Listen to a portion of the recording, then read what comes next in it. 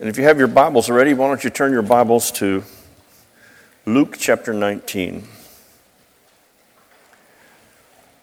Today is Palm Sunday, and it's the first Sunday in Holy Week. It's the beginning of Holy Week. It's a profoundly important time for Christendom all over the world, really. Not every, but many churches do it differently from one denomination to the next. And I wanted to read the story of the triumphant entry into Jerusalem, and that's in Luke chapter 19. Comment on it just a little bit, but I want to tie it as best I can to a sermon that I actually began a couple of weeks ago. Holy Spirit took me away from my notes and just kept me expounding on the Word, but I felt me and the Holy Spirit, I made an agreement with him. I'll follow you wherever you go, but I got some pretty good notes. He went, yeah, I know, but that's not what I wanted you to do last week. And so we'll see if he allows me to do so this week. But it is Palm Sunday. Starting with verse 28 of the 19th chapter of the book of St. Luke. You get to your destination, say, I love the Word. Awesome. After he said these things, he was going on ahead, going up to Jerusalem. I always find it interesting that he knew what he was going into. He knew that this was the last few days of his life. He was about to give his life for each one of us so that we can sing songs of victory, so that we can have the victory, so that we can be free from sin, so that we could have healing, and so many other things. What a wonderful thing. Verse 29, when he approached Bethphage and Bethany near the mount that is called Olivet, he sent two of the disciples, saying, go into the village ahead of you. There as you enter, you'll find a coat tied on which no one has ever sat. Untie it and bring it here. If anyone asks you, why are you untying it, you shall say, the Lord has need of it. Now I find just a litany of miracles going on here. He sends two guys and said there's going to be a colt that no one's ever ridden. It's going to be tied outside. It doesn't say whether they knew that they were coming for the colt. It doesn't imply in any part of Scripture, in any one of the four Gospels, that the owner of the colt knew that it was all planned out, like Jesus had rented the colt for the afternoon.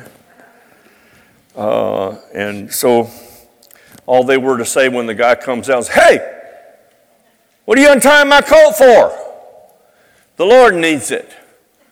I know. Hey, how cool would that be to go through, not trying to steal other people's stuff and using the Lord needs it to get it, but to just be able to speak in that essence and people go, this is about my Lord Jesus. Wow. So those who were sent went away and found it just as he had told them. And as they were untying the colt, its owner said to them, hey, why are you untying my colt? That's the Rick version, just so you know. And they said, the Lord has need of it. They brought it to Jesus. They threw their coats on the colt and put Jesus on it. I even like that imagery. I just read it at face value. I don't see Jesus trying to figure out how to get on the colt. They put him on the colt. They lifted him up. What a glorious picture that each one of us should be living that in our life, is that we lift up the Lord Jesus, that we exalt him. Sometimes in our own hearts, maybe we ought to just take a moment and sort of lift him up on the colt, so to speak. And as he was going, they were spreading coats on the road. And as soon as he was approaching near the descent of the Mount of Olives, the whole crowd of disciples began to praise God joyfully with a loud voice for all the miracles which they had seen, shouting, blessed is the King who comes in the name of the Lord. Now that word Lord there is actually the Hebrew word that we transliterate Yahweh or Jehovah God. So let's read. Blessed is the King who comes in the name of Jehovah God, the ineffable name. The Jewish nation, even to this day, often won't even speak the name of God. In writings of those from, whether it's Messianic Jewish faith or the Jewish faith, I've seen letters and writings where they put G blank D, so as to not speak the ineffable, amazing name of God. Peace in heaven and glory in the highest. Some of the Pharisees in the crowd said to him, Teacher, tell them to be quiet. Rebuke your disciples. But Jesus answered and said, I tell you, if these become silent, the stones will cry out. I often think about that in worship because that's what they were doing. They were worshiping God for Jesus. Notice, it doesn't necessarily say that they were there because they knew him to be the Messiah. It says they were there because of the many miracles that they had seen. So they're still figuring out this Jesus, but they're praising Jehovah God for him. Because many of them have said, who can work out miracles like this but a prophet of God?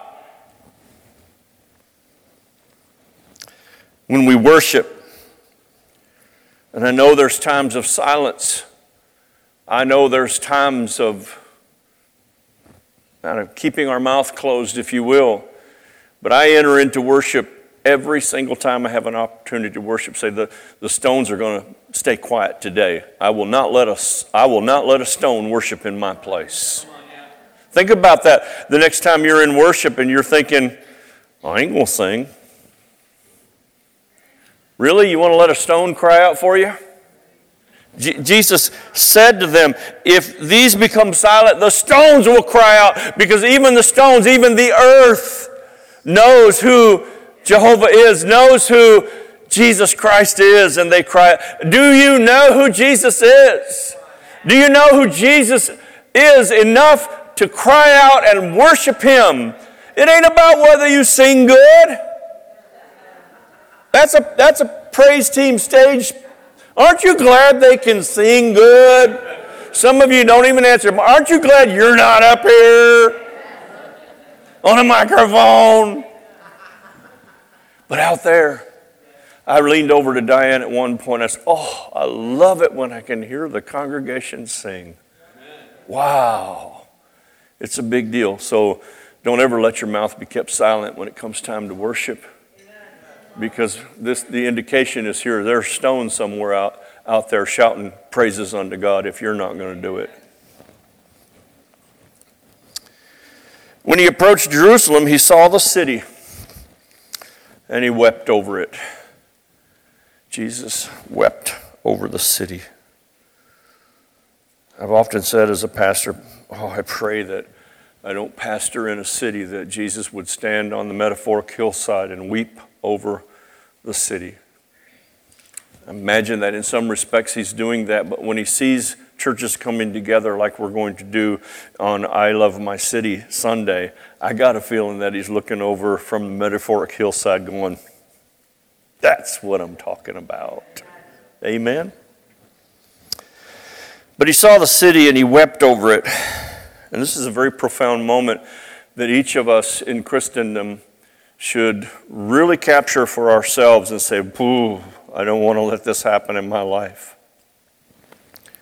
Because the thing is why Jesus was weeping.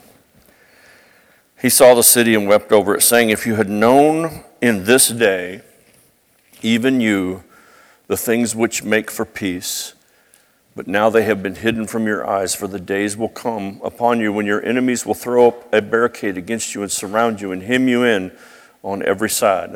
He was speaking a prophecy about the destruction and annihilation of Jerusalem, which did happen. And they will level you to the ground and your children within you, and they will not leave in you one stone upon another. Now let's listen. Here is the moment of truth. Because you did not recognize the moment of your visitation. I pray with all my heart that Jesus never looks over Resurrection Life Church and weeps because we didn't recognize the moment of his visitation. I don't want it to be a passing thing where, I don't want it to be, we just come to church every Sunday and kind of go through the motions and do the stuff.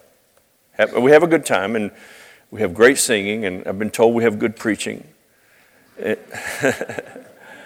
Amen. And just go home and carry on. Because I believe Jesus is here to meet us every single week. Not just here, he's everywhere waiting to have a meeting with you. And I wish that I could inject into each and every one of us this solemn heartbeat that says, oh, Lord, I don't want you to weep because I missed you.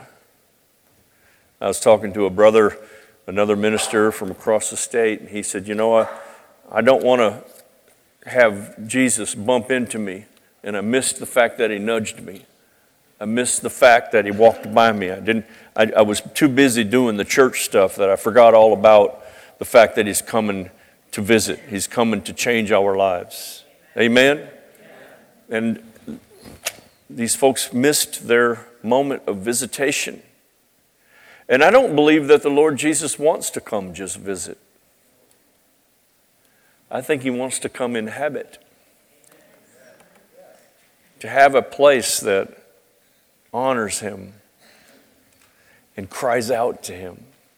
There's so many of us at so many different levels of ministry here and so many different levels of your Christianity where pride sets in and you don't dare come forward because, oh my gosh, what if somebody else thought, what would they think about me if I went forward and sought God in that moment? If you're leaders in the church, many times the leaders, quite frankly, in Diane, in my estimation, leaders who won't come into the presence of the Lord because they're afraid of what others might think about them, really in many respects kind of disqualify themselves for leadership. They should be the first to say, I need help, Lord. We should all run to the Lord. And I'm not trying to pack the altars during prayer time. That's not my point. But we should be quick to run to the Lord and recognize that he is there for us. And I don't want the Lord to weep over not just this church, but this city. And metaphorically be standing on the hillside and weeping and have somebody step up to us and say, what are you crying for, Lord? I'm here to visit them and they don't even know it. That should put a solemn truth in each one of us. It ain't about just coming to church and doing the church stuff. That's why I've often said that the one and only thing that I owe you as a pastor is an encounter with the Lord Jesus, an experience with Jesus Christ. Because if you come here just to get a church experience, you're apt to be left disappointed sometimes. But if you come seeking to have an encounter and an experience with the Lord Jesus Christ, I will make a guarantee to you, you'll find it. He who searches for the Lord with all of his heart shall find him. That means I'm not going to find him with a half-hearted search, but a wholehearted search. Jesus is on his way into Jerusalem knowing what the ultimate outcome is going to be, knowing that in just a short time they would take him before a mock court and do a mock trial and condemn him to death. It was a triumphant entry, and there were few, if possibly any, that actually knew who he was. He wasn't just a great rabbi who Jehovah God did miracles through. He was the Messiah. He was the Son of God, the one sent to earth to die on earth for the sins of all mankind, for your sins and for my sins. And my sins were many and still are many. None of us are so holy as to think that the Lord just came to die for somebody else. Or none of us so Christian that now that we are Christian, no longer find ourselves emotionally captivated by the story of the cross. It's the triumphant entry. but it's the lead-in to a sad event. There's an oddity here because it's the paradox of the fact that it's also the happiest event that took place in history of mankind, that there was an ultimate sacrifice that Father God sent in his Son, Jesus Christ, for the sins of all mankind, from all the past, from all the present, and all the future. So I look at the triumphant entry and I'm saying, praise God, but I understand that the people that were there more than likely didn't really know yet who he was. We know that because, quite frankly, the disciples didn't even know until the very last moment of things. They were going to take him into the court, do a mock trial, and sentence him to death. But before death, they were going to beat him and torture him with great cruelties for you, for me. I know the triumphant entry sounds like a celebration day, and it has many celebratory points to it because he's coming into the city knowing that what he's coming to do is not just ride a donkey. That was to complete prophecy. There was prophecy in the Old Testament about Jesus doing this. He's not like, yay, a horsey ride.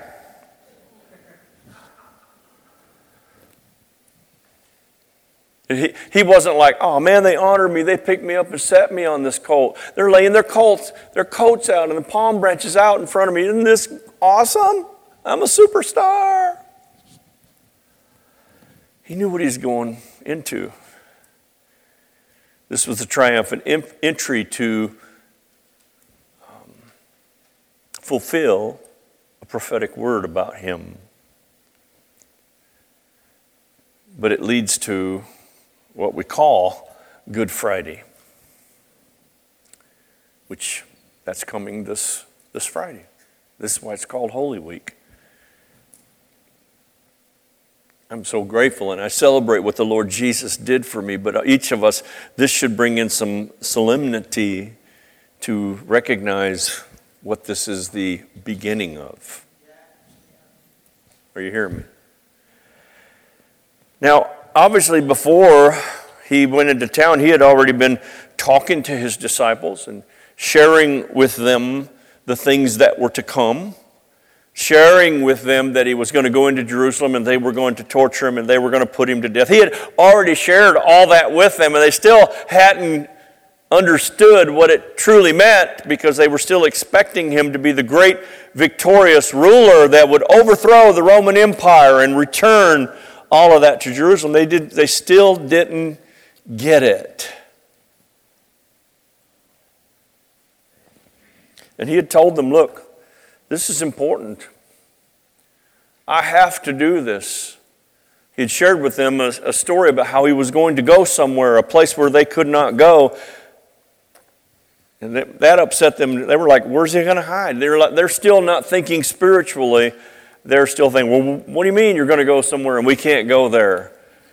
And he was talking about the fact that when he ascends into heaven, that his purpose on earth had been complete, to rescue earth, to rescue people from their sins so that they can have a covenant with Father God. But he said, I have to go. One translation says, it's to your advantage that I leave. And he's having to say that to them because as a disciple, come on, Jesus, you can't leave. We've only been walking with you for 3 years and it's been awesome. What do you mean you're going? He says, it's to your advantage that I go. Because if I don't go, I can't send the promise of the Father to you. The promise of the great Holy Spirit. The disciples still didn't totally get it. And really, we're not much different than them in so many respects, are we? The difference is that now we have the Holy Spirit, and of course they went through their Pentecost experience. And I wonder, have you had your Pentecost experience? Because all of this is a part of the storyline. It's not just about a ride on a colt into the city, into Jerusalem. That's the beginning of the finality of the story of Christ on earth, which should be a silent, oh my God. Oh, how he loves us. Oh, see, a song like that ought to just unravel you to think about it in the context of what's taking place. So the Holy Spirit was actually announced by the Lord Jesus by saying to them, I have to go. It's important that I go. It's important for you. It's to your advantage. This must take place for you. That I go so that the promise of the Holy Spirit, the promise of the Father, which was the Holy Spirit, can be fulfilled and sent to earth. And then, of course, he was ascended into heaven, and they all watched, gazing up into the sky. Some of this that I'm sharing with you, I kind of preached about this a couple of weeks ago. Yeah, I understand, but I could probably preach it every Sunday for a year, and you'd still be like, really? Really? I never heard that before. They're still wondering. He said he was coming back. The angels even said, just like you seen him go into heaven, that's so he's going to return. And so they're thinking, oh yeah, cool. He's going to return and overthrow the Romans. They're still thinking that. That's still, and he said, go wait in the upper room. So apparently 120 of us are going to go hang out in this huge upper room. And we're going to wait because he's coming back and he's going to overthrow and all the stuff and they weren't even probably thinking about Holy Spirit. Although the scripture says the promise that I've told you about many times. They still didn't get it. Do you get it? They missed their moment of visitation. Will you? Will we be so tied up in our religious accoutrements that we miss the visitation of the Lord? I don't want to have a Christianity of remember when. Remember when the Lord did such and such? Remember back in the day?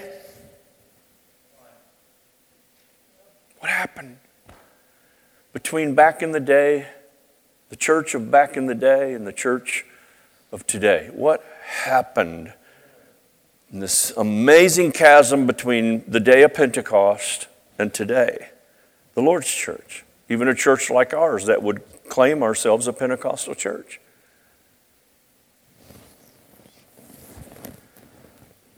Acts chapter 2, verses 1 through 4. What did the promise of the Holy Spirit actually announce? On the day of Pentecost, all the believers were meeting together in one place. Suddenly, there was a sound from heaven like a roaring, mighty windstorm. A roaring, mighty windstorm. Can I help you with something? A roaring, mighty windstorm is not something easily missed. So they're all together in this room. I don't know, I can't remember off the top of my head how long they had waited. I mean, there's napkins going around the room, and there's windstorm, and they're blowing there. Paul's hair is all blown out of place. No, Paul ain't even around yet. Peter's hair is all blown out of place. At least one of them was smart enough to shave their head. They didn't have a problem with that. But come on, look at the picture. Imagine in this very moment if a roaring, mighty, rushing wind came through this place. Think about it. Y'all going to look so funny because your hair's all sticking up. But I won't, praise God. You ain't seen this one. It's all spread out, let me tell you. And this roaring, mighty windstorm filled the house. Not just the upper room. Filled the house where they were sitting. And then this unbelievable occurrence took place. Then what looked like, this is the only way it could be described, then what looked like flames or tongues of fire. That's why you always see the picture where it looks like a little, help me out, what's a pilot light, the little pilot light in a stove. It's always burning down there, right? It's always there. You never know it's there. You can't tell the heat.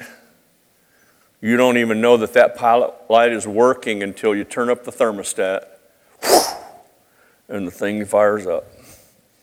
So I get this picture of little pilot lights over the top of anybody, over everybody's head. Or at least it appeared so, right? And it settled on every one of them. Say every one of them. Say every one of them. Shout every one of them. Okay, at least I know you hear me. Was there anybody left out of the every one of them?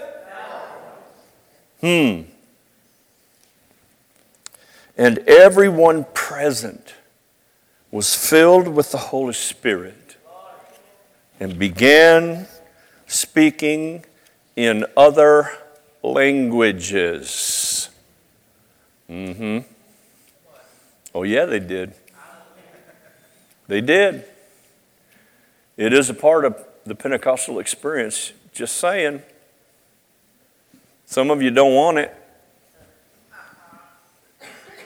Some of you are too proud to try it. Some of you were raised with the erroneous idea that somehow it was demonic. Many of you may have been raised with the false teaching that it was just for that moment.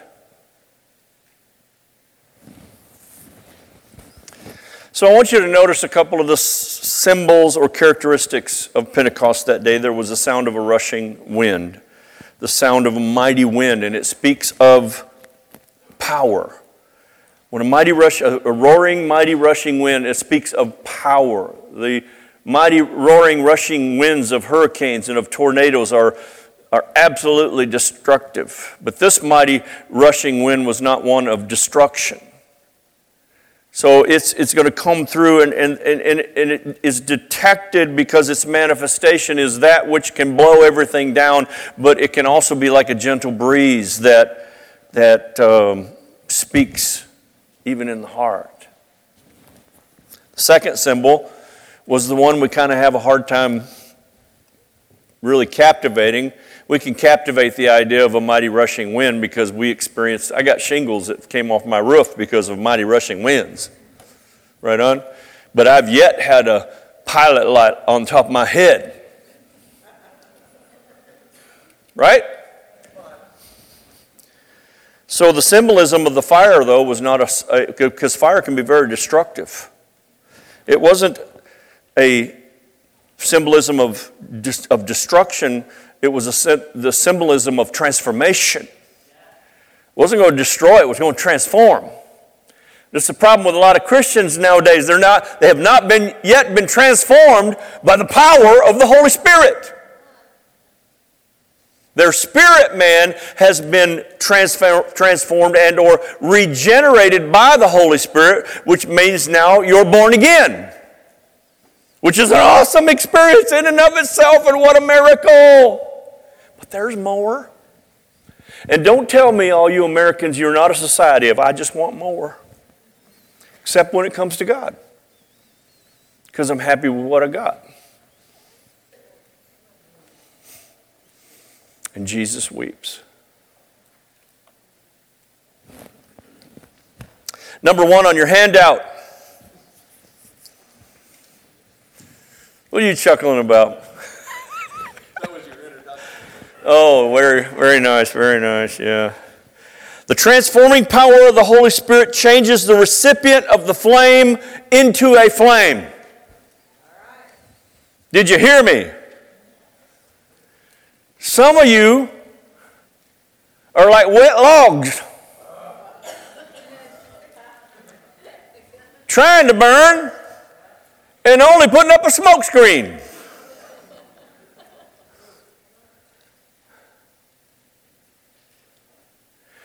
What's supposed to happen when you get filled with the Holy Spirit, baptized in the Holy Spirit, and the flame, whether metaphorical or not, captivates your spirit, it transforms you into a fireball. It turns you into a white hot flame for the Lord Jesus Christ.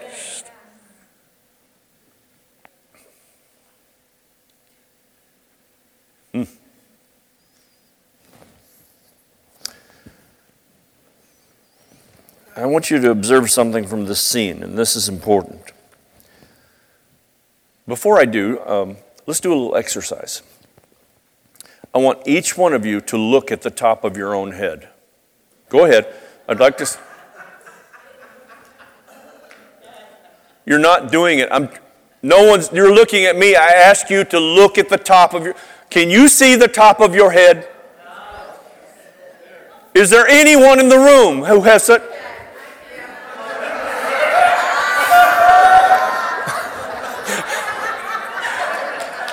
Other than the cameraman. Is there anyone in the room who has the weird ability to see the top of your own head? Anyone? The answer is no. Not a one of you, not a one of us can do anything with these eyes to see the top of our own head. But how many of you can see the tops of every other person's head? Now that's an interesting observation to me. That means that there was at least 119 people in there, that one person could see the top of 119 other heads, but could not see the top of their own head. So they had to figure by faith that since there was this flaming tongue on the top of everyone else's head, there must be one on my own head. Do you not know that receiving the baptism of the Holy Spirit is a personal experience and a personal experience of faith? Many of you will, please forgive me for saying it so absolute, but I think it bears some truth. Many of us, many of you, many will never experience this because they can't move past the fact they can't see the top of their own head, metaphorically. If I can't see the flame on my own head, then I didn't get it. Wasn't for me. And all those other crazy holy rollers.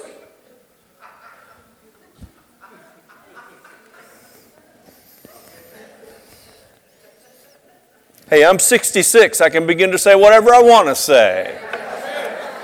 Isn't that right that comes with growing older? I think. Yeah, right. By faith, I believe this. By faith, that one person who could not see their own head had to believe there was also a flame on their own head. And by faith, because everyone else had the flame, I must have it too. Then by the power and the utterance of the Holy Spirit, that one person as well. But what if that one person had said, I guess I don't have one. I don't know if it was me and I was in this room and all y'all got a flame on your head. I'd probably, Michael, do I have one on my head? Do I have one on my head? Tell me I got one on my head too. But even that's not faith, is it? Because Number two, the promise of Pentecost carries with it the fact, this is important, that they were all filled.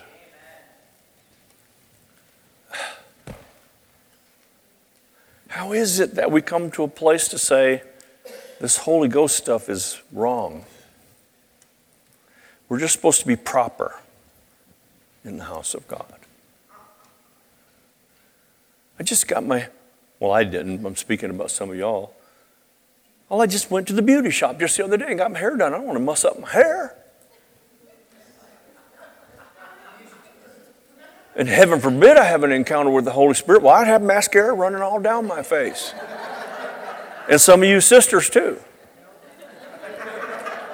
I was just waiting for you to catch that one. I don't want to get all mussed up. I got to be dignified. I got to be proper.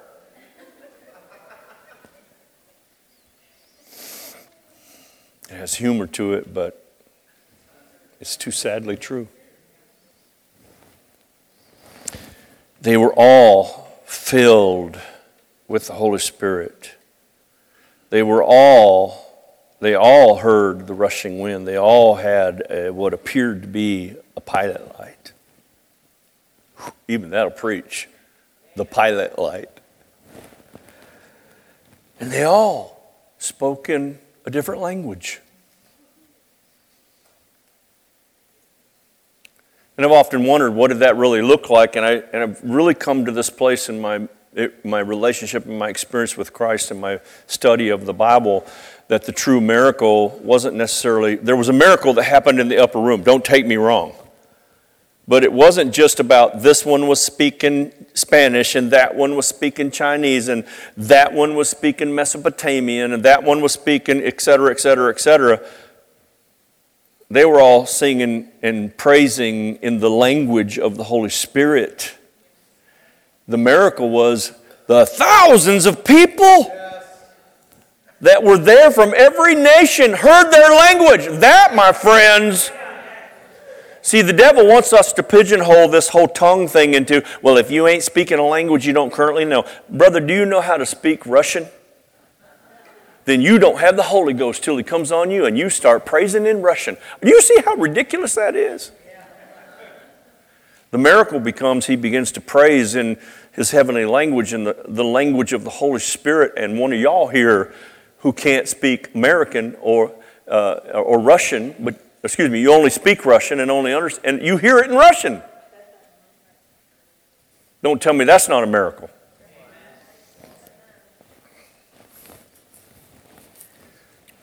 They were all filled with the Holy Spirit.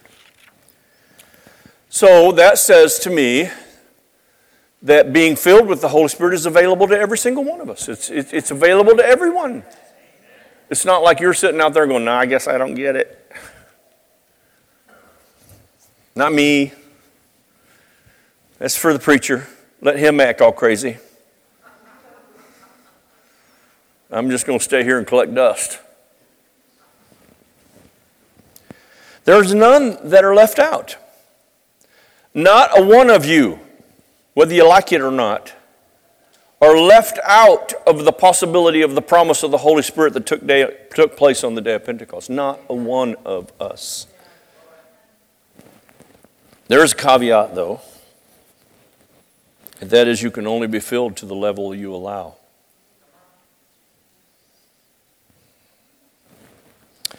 It's the Spirit's desire to fill my whole being. And it's the Spirit's desire to fill your whole being.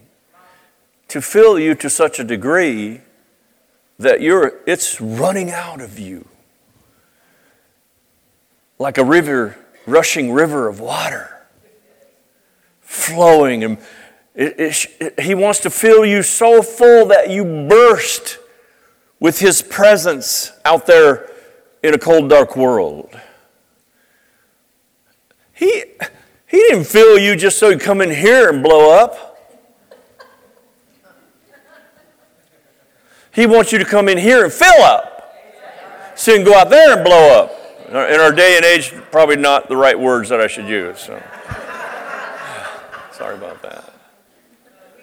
Oh, thank you very much. I appreciate that. All of you online, did you get me as well? Oh, praise God.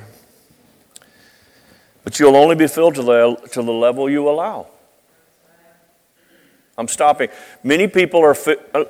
I've been in this thing for years, and I know what I'm saying is the absolute truth. There are so many people that I've run across in my ministry who are filled in every capacity but allowing themselves to release the faith to speak in another language.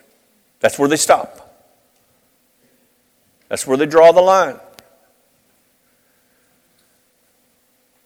I'm okay with the gift of healing. I'm okay with the gift of knowledge. That's okay. I'm okay with the gift of miracles. That's really cool. I'm okay with the ministry of helps. Well, not so much. But anyway, that was just a jab, just so you... I'm okay with the prophecy, that's all right too. But that whole tongue thing, man, I'm stopping the Holy Ghost in my life right there. I want you to think about what you're stopping. What are you stopping? You should go to your prayer closet and say, Father, I don't understand this. In fact, Father, I've been taught differently all of my life. What don't I understand? Help me, fulfill me, give me revelation. I want to know. I want to be filled with every part of you. I want to be filled so full that it overflows everywhere I go.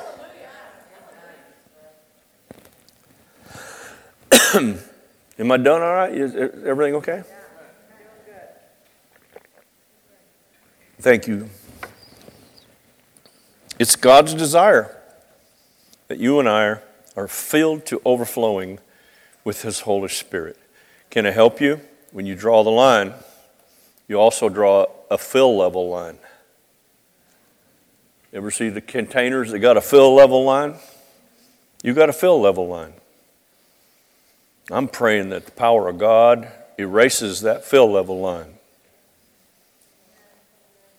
I'm not sure that I can expect, and I shouldn't even, I suppose, expect God to do a day of Pentecost here at Res Life. I don't expect it to look exactly the same. That's where we mess up, trying to say, here's what it's supposed to look like. Here's what the event should be. I'm looking for the time when a good portion of this congregation has erased the fill line, just to see what Jesus might do in our midst. Because the old idea of revival, that which kindles the power and the presence of God in the hearts of people, the old adage is it starts in the heart of a man in his home. And then his home catches on fire with the Holy Spirit. And then his church catches on fire with the Holy Spirit. And then the community catches on fire with the Holy Spirit. I pray that Resurrection Life Church is not a fire retardant, because we got too many fill levels.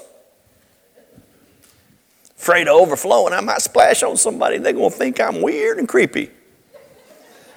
Let me help you. You're already weird and creepy.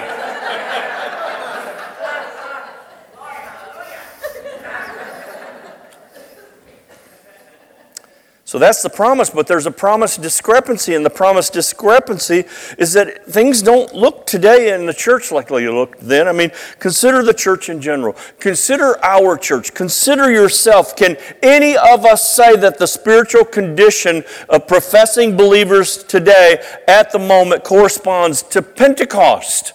That's an easy, not really. Not really. The gap is so wide between what happened on that day, which was a promise for all generations, by the way, according to the Scripture.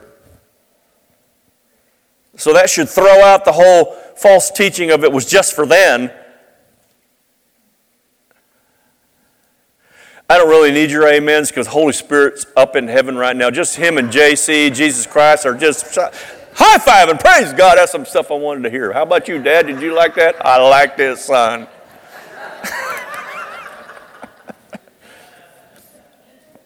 Let me ask you this question, a question for us all. Does the current course of your life as a believer look as though you have been completely transformed by the Holy Spirit? Now, I used a power word there, and it wasn't transformed. It was completely. Can any of us look at the current course of our life and say that you have been completely transformed?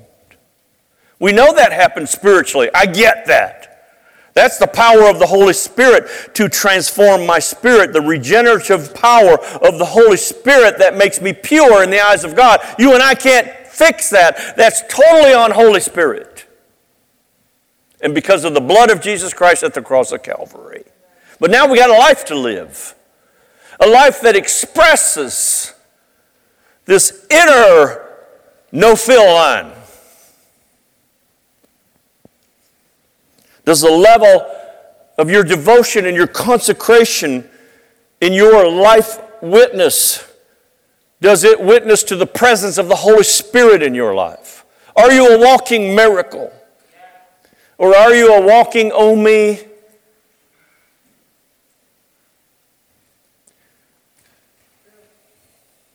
Are you a walking, well, fair to meddling, I reckon?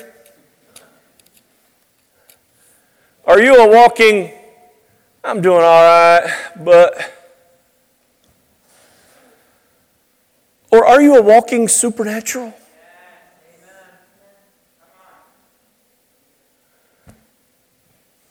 The church once flowed like a river of fire, like lava. It flowed, consuming everything in its path. Straight from the throne room of God, this fire came and overcame the church of history. And every person who got close to that church was also consumed by that same fire. But over the course of many, many centuries, that lava has cooled. And it's barely moving. And it looks black and wrinkly. You can barely tell that there's any heat. There is some way down deep. But there isn't any that would move anything or anybody, just a hint. So my question then, as I wrote this message, was, well, geez, Holy Spirit, have you changed? Not according to the Scriptures, right? Same yesterday, today, and forevermore, I am God, and change not. So apparently the Holy Spirit hasn't changed none. Then who's changed? We have. We have. And I'm not suggesting that all that changes by a bunch of hard-headed, stiff-necked, stubborn people.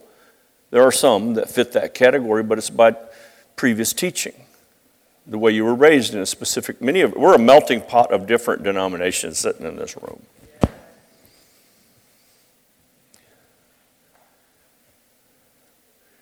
If you were raised Catholic, we do nothing in this church to denigrate the history of your Catholicism. Nothing. In fact, we find certain ways to celebrate points of that experience. And by and large, you will view Scripture and your experience with God through that lens of Catholicism. If you were raised Methodist, likewise. If you were raised Presbyterian, likewise. If you were raised Episcopalian, likewise. If you were raised Pentecostal, likewise. And I came to a point in my life where I said, Lord, I don't want to view you through the lenses of what I just got through history and genealogy. I want an encounter with you. I need to have my encounter with you. I want an experience with you, and I'm not moving till I get it.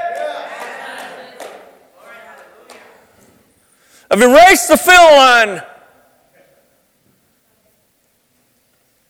I pray there's so much Holy Spirit coming out of me. There's laser beams out of my eyes and my nostrils and my mouth and my ear. Not every orifice, but just those orifices.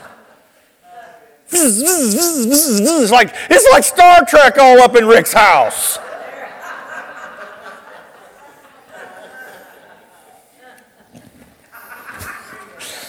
I don't know where some of that stuff comes from. But the discrepancy has been answered.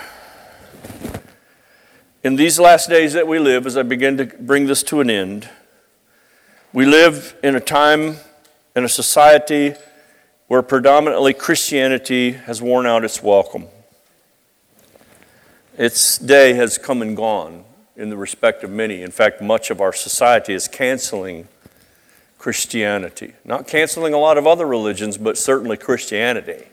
That's the Antichrist spirit.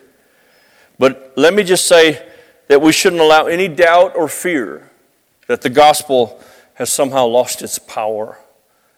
Because the gospel message of the power of God to transform and change your life and save you is still as powerful as it was the day Jesus Christ died on the cross. The same as he was preparing to do as he rode into Jerusalem that day. There's not an expiration date. Number 3, we shouldn't allow any shadow of a doubt that somehow the Holy Spirit is outdated, or that somehow the Holy Spirit has become weak and ineffective. No, friends, the church has dated itself. The church has put itself into a position to be weak and ineffective. And in many churches, that's because they allow every possibility of every different type of religion and every different type of experience. And there's many ways to heaven. There's only one way to heaven, that's through Jesus Christ. And he left this earth for something. He left this earth so that you and I could experience the promise of the Father, which was the power and still is the power of the Holy Spirit. I wish some of y'all would erase the fill line in your spirit vessel and let yourself be filled to overflowing. You need to be so filled that you walk through Myers or Walmart and Holy Spirit speaks to your spirit, says, go lay hands on that person because they're dealing with some stuff with their feet, and you got the gumption and the umption to walk over there. Hey, Holy Spirit just spoke to me about your foot. You fall on your knees and grab their foot and begin to pray over it. Oh, y'all are like, it ain't going to happen. You just exceeded my fill line. Holy Spirit has no fill lines. See, the reason we don't have those experiences is because we have a fill line in our vessel. I'm preaching like I have the Holy Ghost anyway. The Holy Spirit is a permanent gift to the church. He's a permanent gift. He's an irrevocable gift that will be for the church throughout all generations until Jesus comes. Acts chapter 2, verses 38 through 39. Peter said to them, repent and let every one of you, there's another all-inclusive, every one of you be baptized in the name of Jesus Christ for the remission of your sins, and you shall receive the gift of the Holy Spirit, for the promises for you and to your children and to all that are afar off. It's not just a promise for then, that promise is for today. We are all, so many of us are living far short of the level that we can live. We are living far short of the level of power that is available to us as believers in Jesus Christ. And I'm not just talking about the power to change your world, but a power to change your own self. The Holy Spirit changes the inner man, but we change ourselves. And the Holy Spirit helps us. But He can only help me to the level I allow Him. He can only help you to the level you allow Him. Would you get rid of your fill level? For heaven's sakes. In closing, I want to read a powerful statement from a preacher, one of Britain's famous preachers of the late 1800s. His name was Alexander Maclaren. And I believe, is that on the screen? Do we have that? Yes, I did. Okay, good. So you need to listen closely and read closely. It is not true that the gift once given varies in the degree in which it is continued. There is always the same flow from God. There are ebbs and flows of the spiritual power of the church, yes. And the tide runs out of your harbors. Is there any less water in the sea because it does? So the gift may ebb from a man. The gift may ebb from a community. The gift may ebb from a church, but not because God's manifestation and bestowment fluctuates, but because our receptivity changes. Church, may our hearts be broken at the idea that Jesus would stand on the metaphoric hillside and weep because we missed His visitation. We limited our exposure, our experience of His exposure in this vessel. Hebrews 13:8, Jesus Christ is the same yesterday, today, and forevermore. James 1:17, every good gift and every perfect gift is from above and comes down from the Father of lights, with whom there is no variation or shadow of turning. Malachi 3:6, for I am the Lord and do not change. Isaiah 40, verse 8, the grass withers, the flower fades, but the word of God stands forever. Number 4 on your paper, God has not changed his mind about the operations and manifestations of his Spirit here on planet Earth. Nowhere in the Scripture can I see that he changed his mind on what he did at Pentecost to what he is willing to do today. You won't find that passage. He has not changed his manifestations or the operations of the Holy Spirit. They still stand intact today. Explosively intact for you and I who have kept the level mark. See, if the modern day church seems fruitless, if the modern day church, Brother Jonathan, are you still there? Can you come? Is he here? Where's he at? Okay, come on forward. Come on forward, brother. If the modern church seems fruitless, and I know we're not fruitless, we really are a pretty powerful church. Yes, on the guitar, please. But we're not full. We're not all full. Not awful. We're not all full. And watch how your words join together. If the modern day church seems formal, and clearly we're not formal, if the modern day church seems powerless, and I don't believe we're powerless, but we are not completely powerful, it's the fault of the church and not the Lord of the church. Because the Lord of the church hasn't changed one little bit. Same Lord, same Holy Spirit of Pentecost, different people, different culture. That does not change the expression and the operation and the manifestation of the Holy Spirit just because culture has changed. It does not change the expression and the manifestation of the Holy Spirit just because your idea about Him has changed. I hope you're hearing me, beloved. The power that flowed forth from Pentecost has not lost itself in the sands of time. It's not weakened. The fire that settled on 120 people in that upper room has not died down to ashes. The mighty rushing wind that blew across Pentecost on that morning has not ceased. The same fullness of the Spirit that filled the believers on the day of Pentecost is still available to all of us today. If you can believe it and you can receive it, would you give the Lord a praise in the house of God?